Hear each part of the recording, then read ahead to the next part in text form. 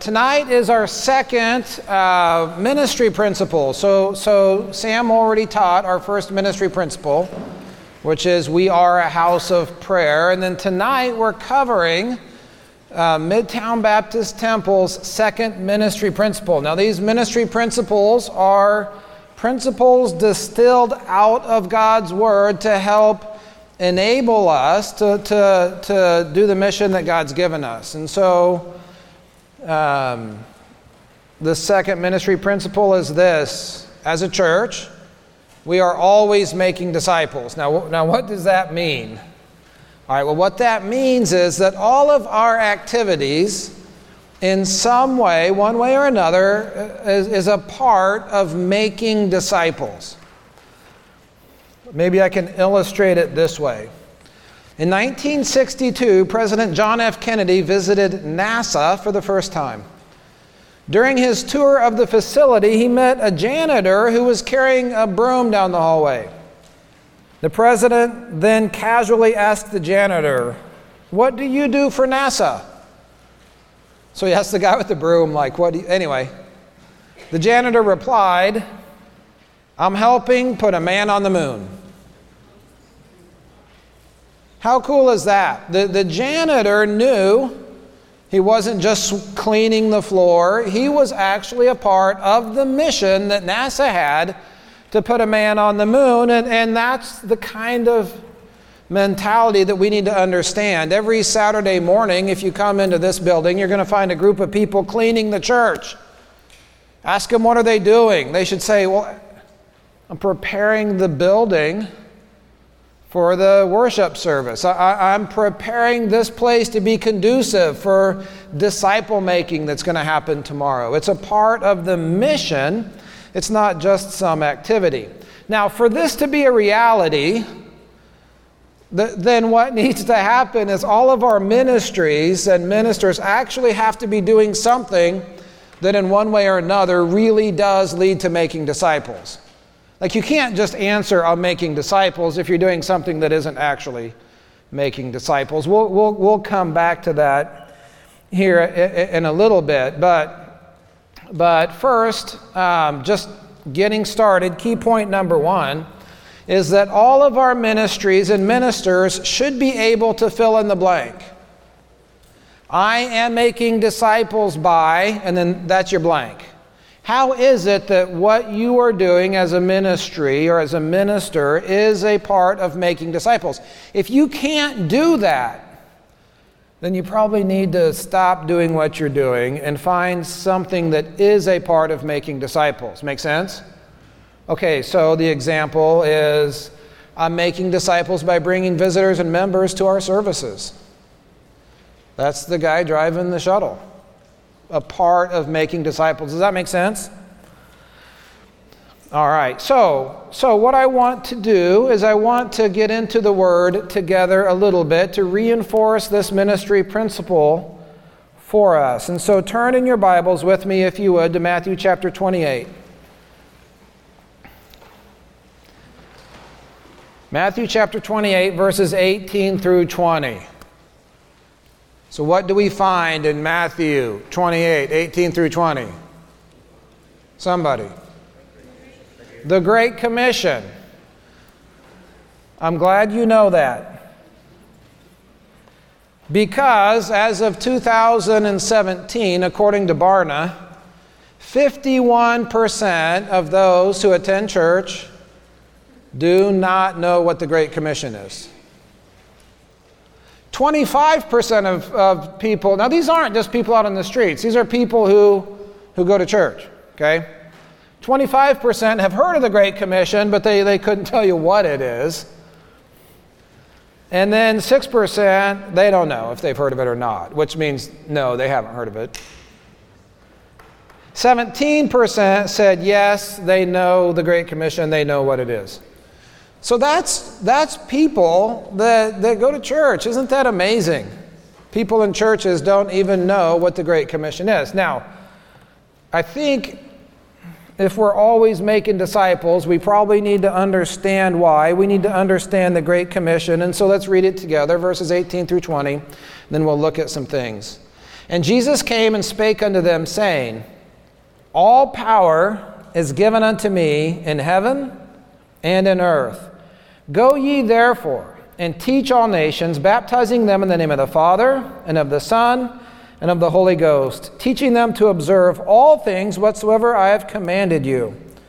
And lo, I am with you always, even to the end of the world. I am with you always, even to the end of the world. And so, I want to start with this word, therefore. You guys see that word? Go ye therefore. Now, therefore, you're familiar with that. Therefore means what I'm about to say is based on what I just said. Okay?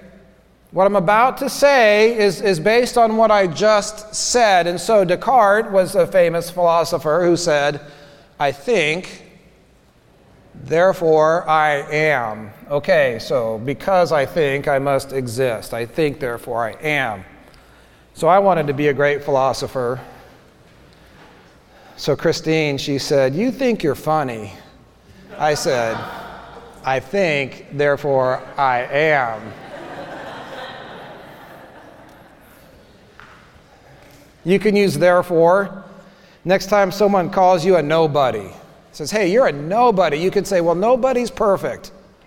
Therefore, I'm perfect. All right, we should probably focus on what Jesus said. Okay, so Jesus uses therefore. So what he's about to say in verse 19 is based on what he said in verse 18.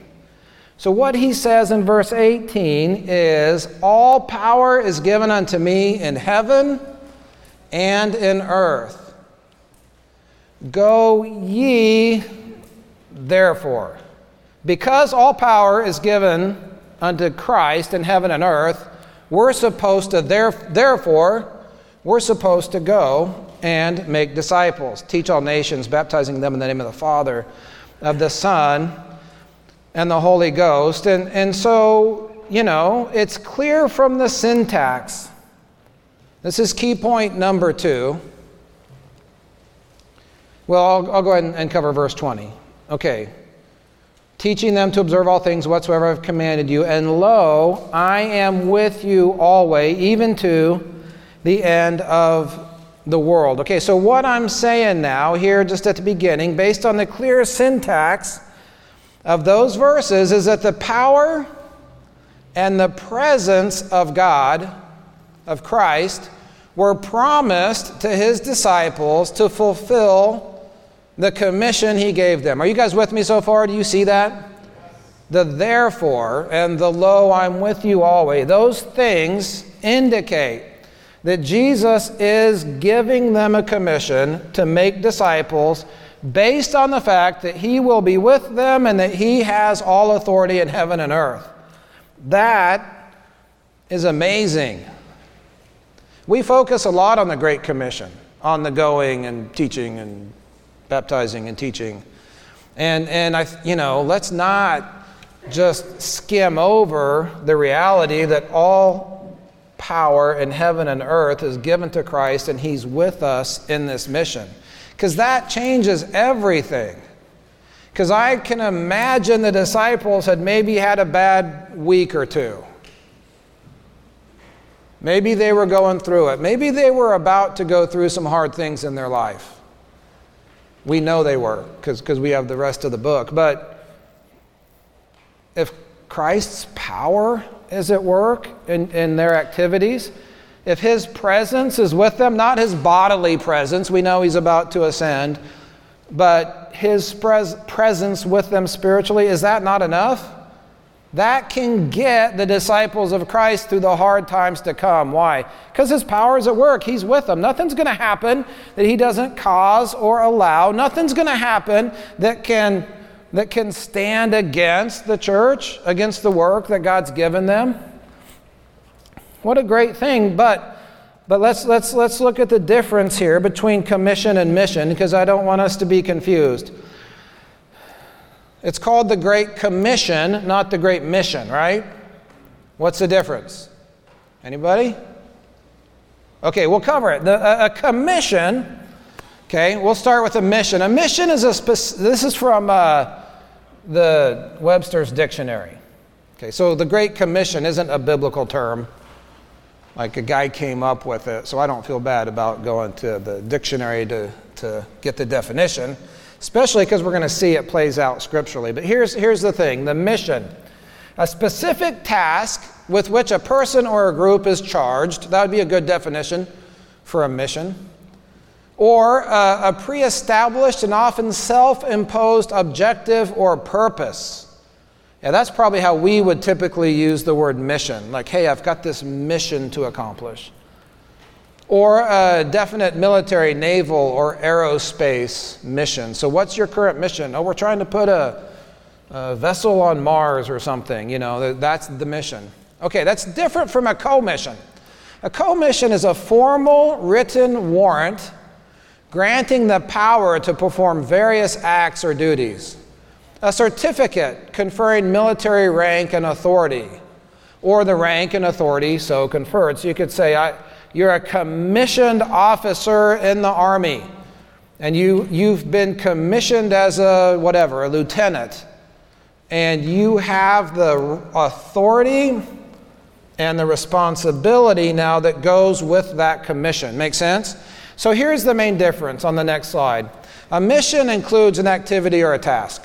It includes something to do. A commission includes, it's the mission, but it also includes authorization. So with the commission comes the power or the authority required to fulfill that thing. So that's actually a really big difference. There's a lot of churches, probably the 51% of churches, I don't know, that are doing something that is a mission, but it's not the Great Commission, right?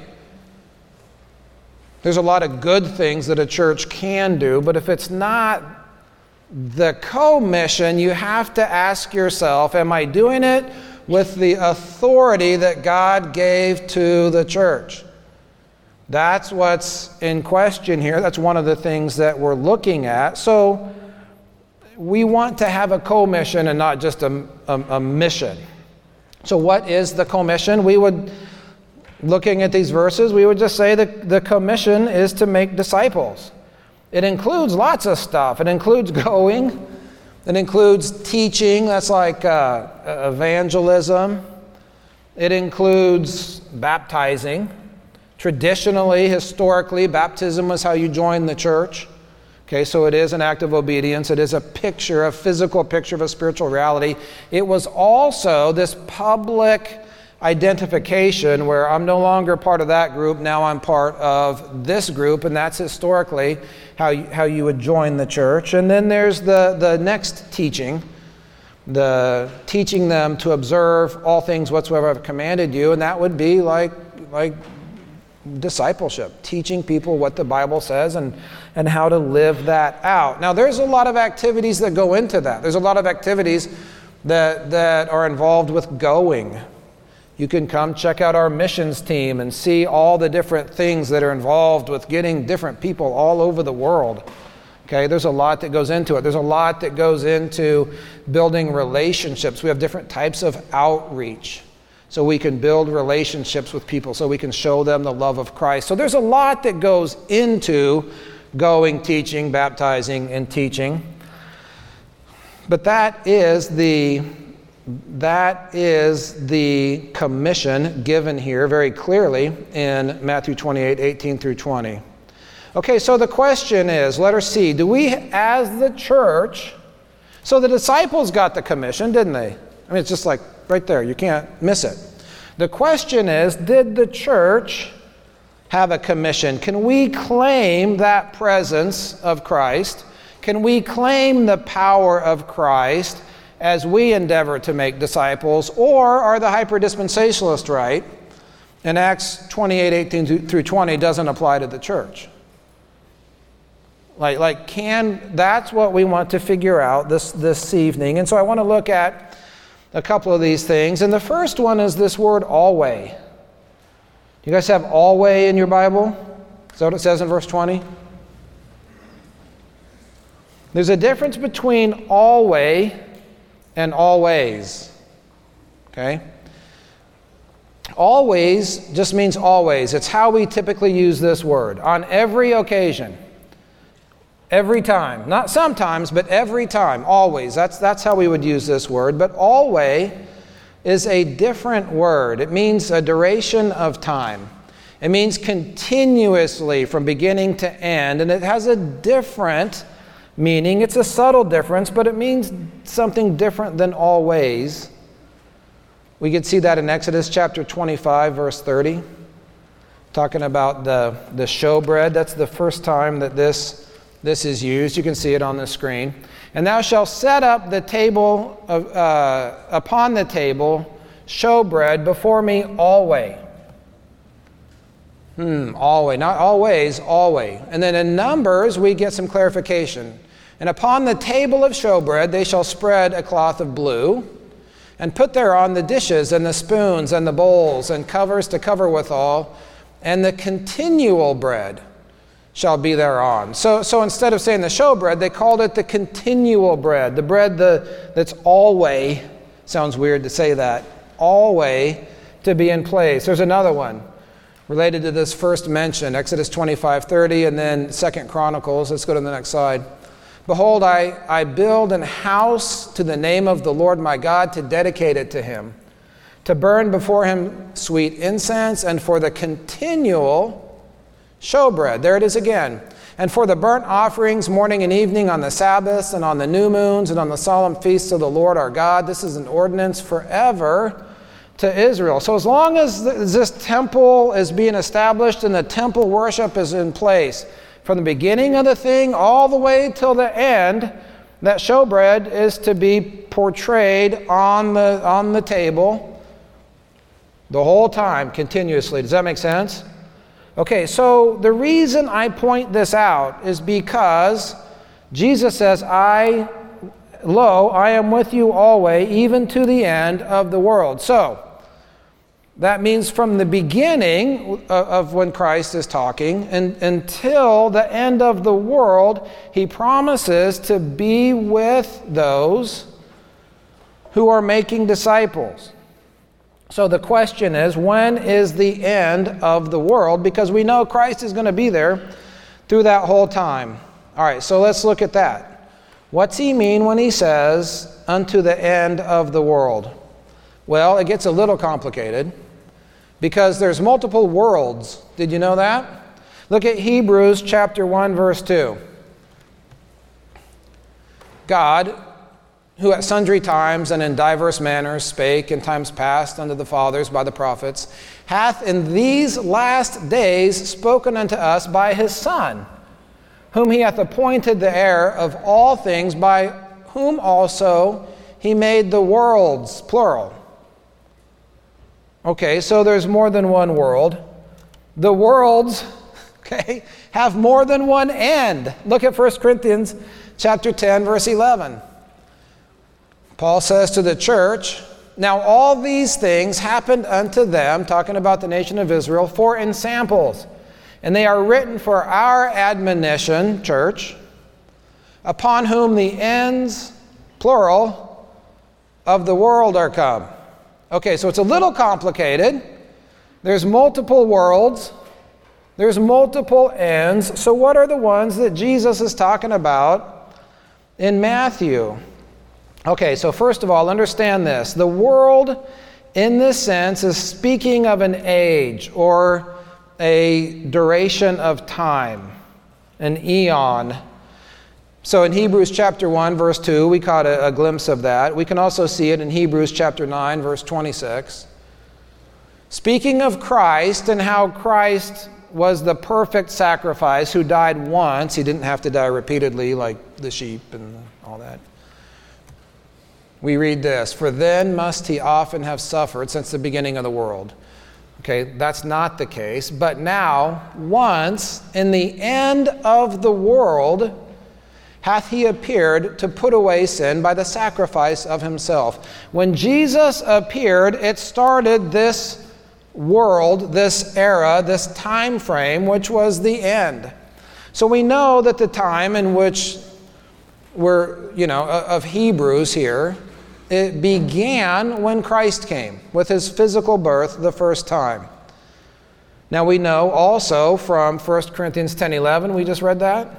Okay, 1 Corinthians 10:11, now all these things happened unto them for ensamples, and they are written for our admonition, upon whom the ends of the world are come. So it includes, the time when Christ was born. We're also included in this world that hasn't ended yet. Also is included the church age in that. Okay, but when does it actually end? Okay, well, let's go to Matthew chapter 13. Turn back a few chapters here to Matthew chapter 13. In Matthew chapter 13, we've got all these parables that Jesus is speaking. In verses 39 and 40, Jesus is explaining to his disciples what he meant with one of the parables.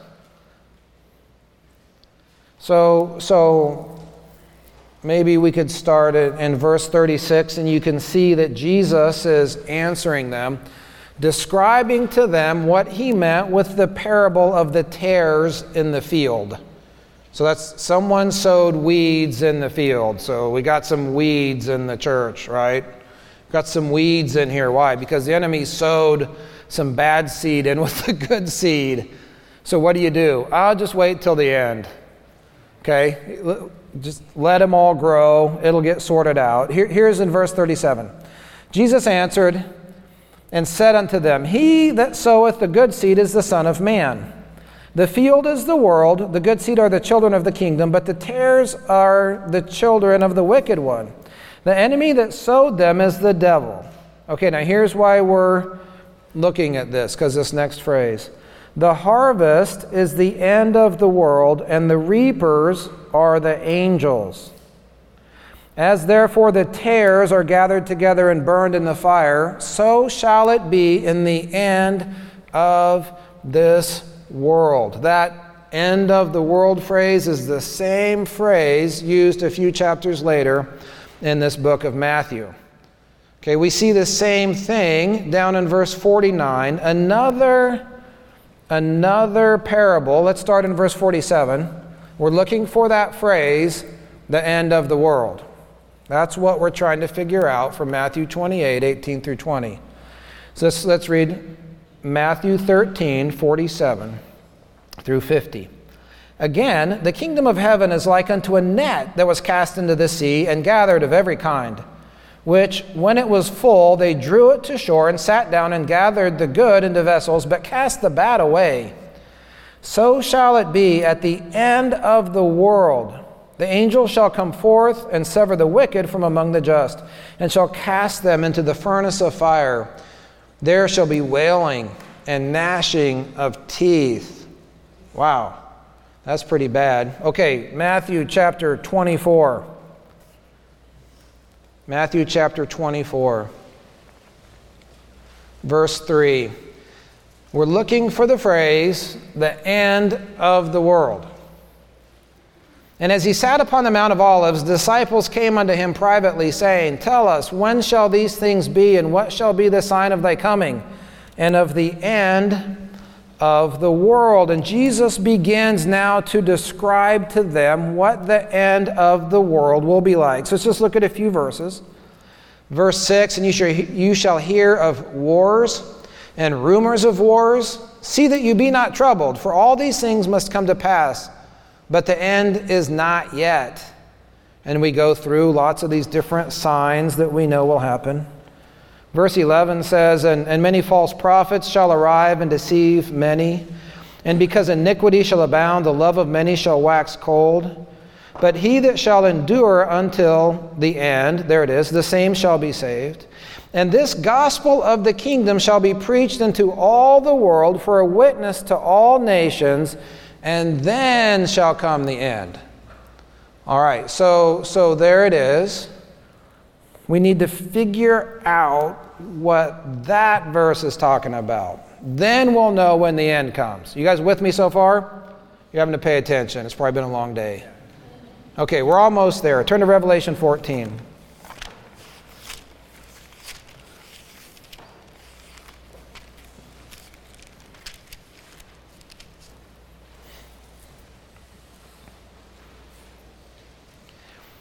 Let's look at verses 1 through 3 to get our context of Revelation 14. And I looked, and lo, a Lamb stood on the Mount Zion, and with him 144,000, having his Father's name written in their foreheads. And I heard a voice from heaven as the voice of many waters, and as the voice of a great thunder. And I heard the voice of harpers harping with their harps. And as they sung, as it were, a new song before the throne and before four beasts and the elders. And no man could learn that song but the 144,000 which were redeemed from the earth. Okay, so what time frame is this that we're seeing in Revelation 14? Is it the church age? Is it the tribulation? Is it the millennium? Is it eternity future? What is it? Tribulation. That's right. I'm assuming that's what you said. I couldn't hear anything. All right. Look at verse 6. And I saw another angel fly in the midst of heaven, having the everlasting gospel, to preach unto them that dwell on the earth. Now look at this. To every nation and kindred and tongue and people. That is the fulfillment of Matthew chapter 24. Then comes the end after this event right here during the tribulation. So if that's true, then there ought to be an angel with his sickle that harvests the earth to separate out the wheat from the tares.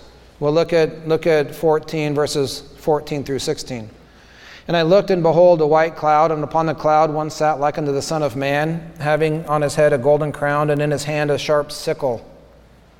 And another angel came from the temple, crying with a loud voice to him that sat on the cloud, Thrust in thy sickle and reap, for the time is come for thee to reap, for the harvest of the earth is ripe. And you can go ahead and read about that being the harvest time. Okay, so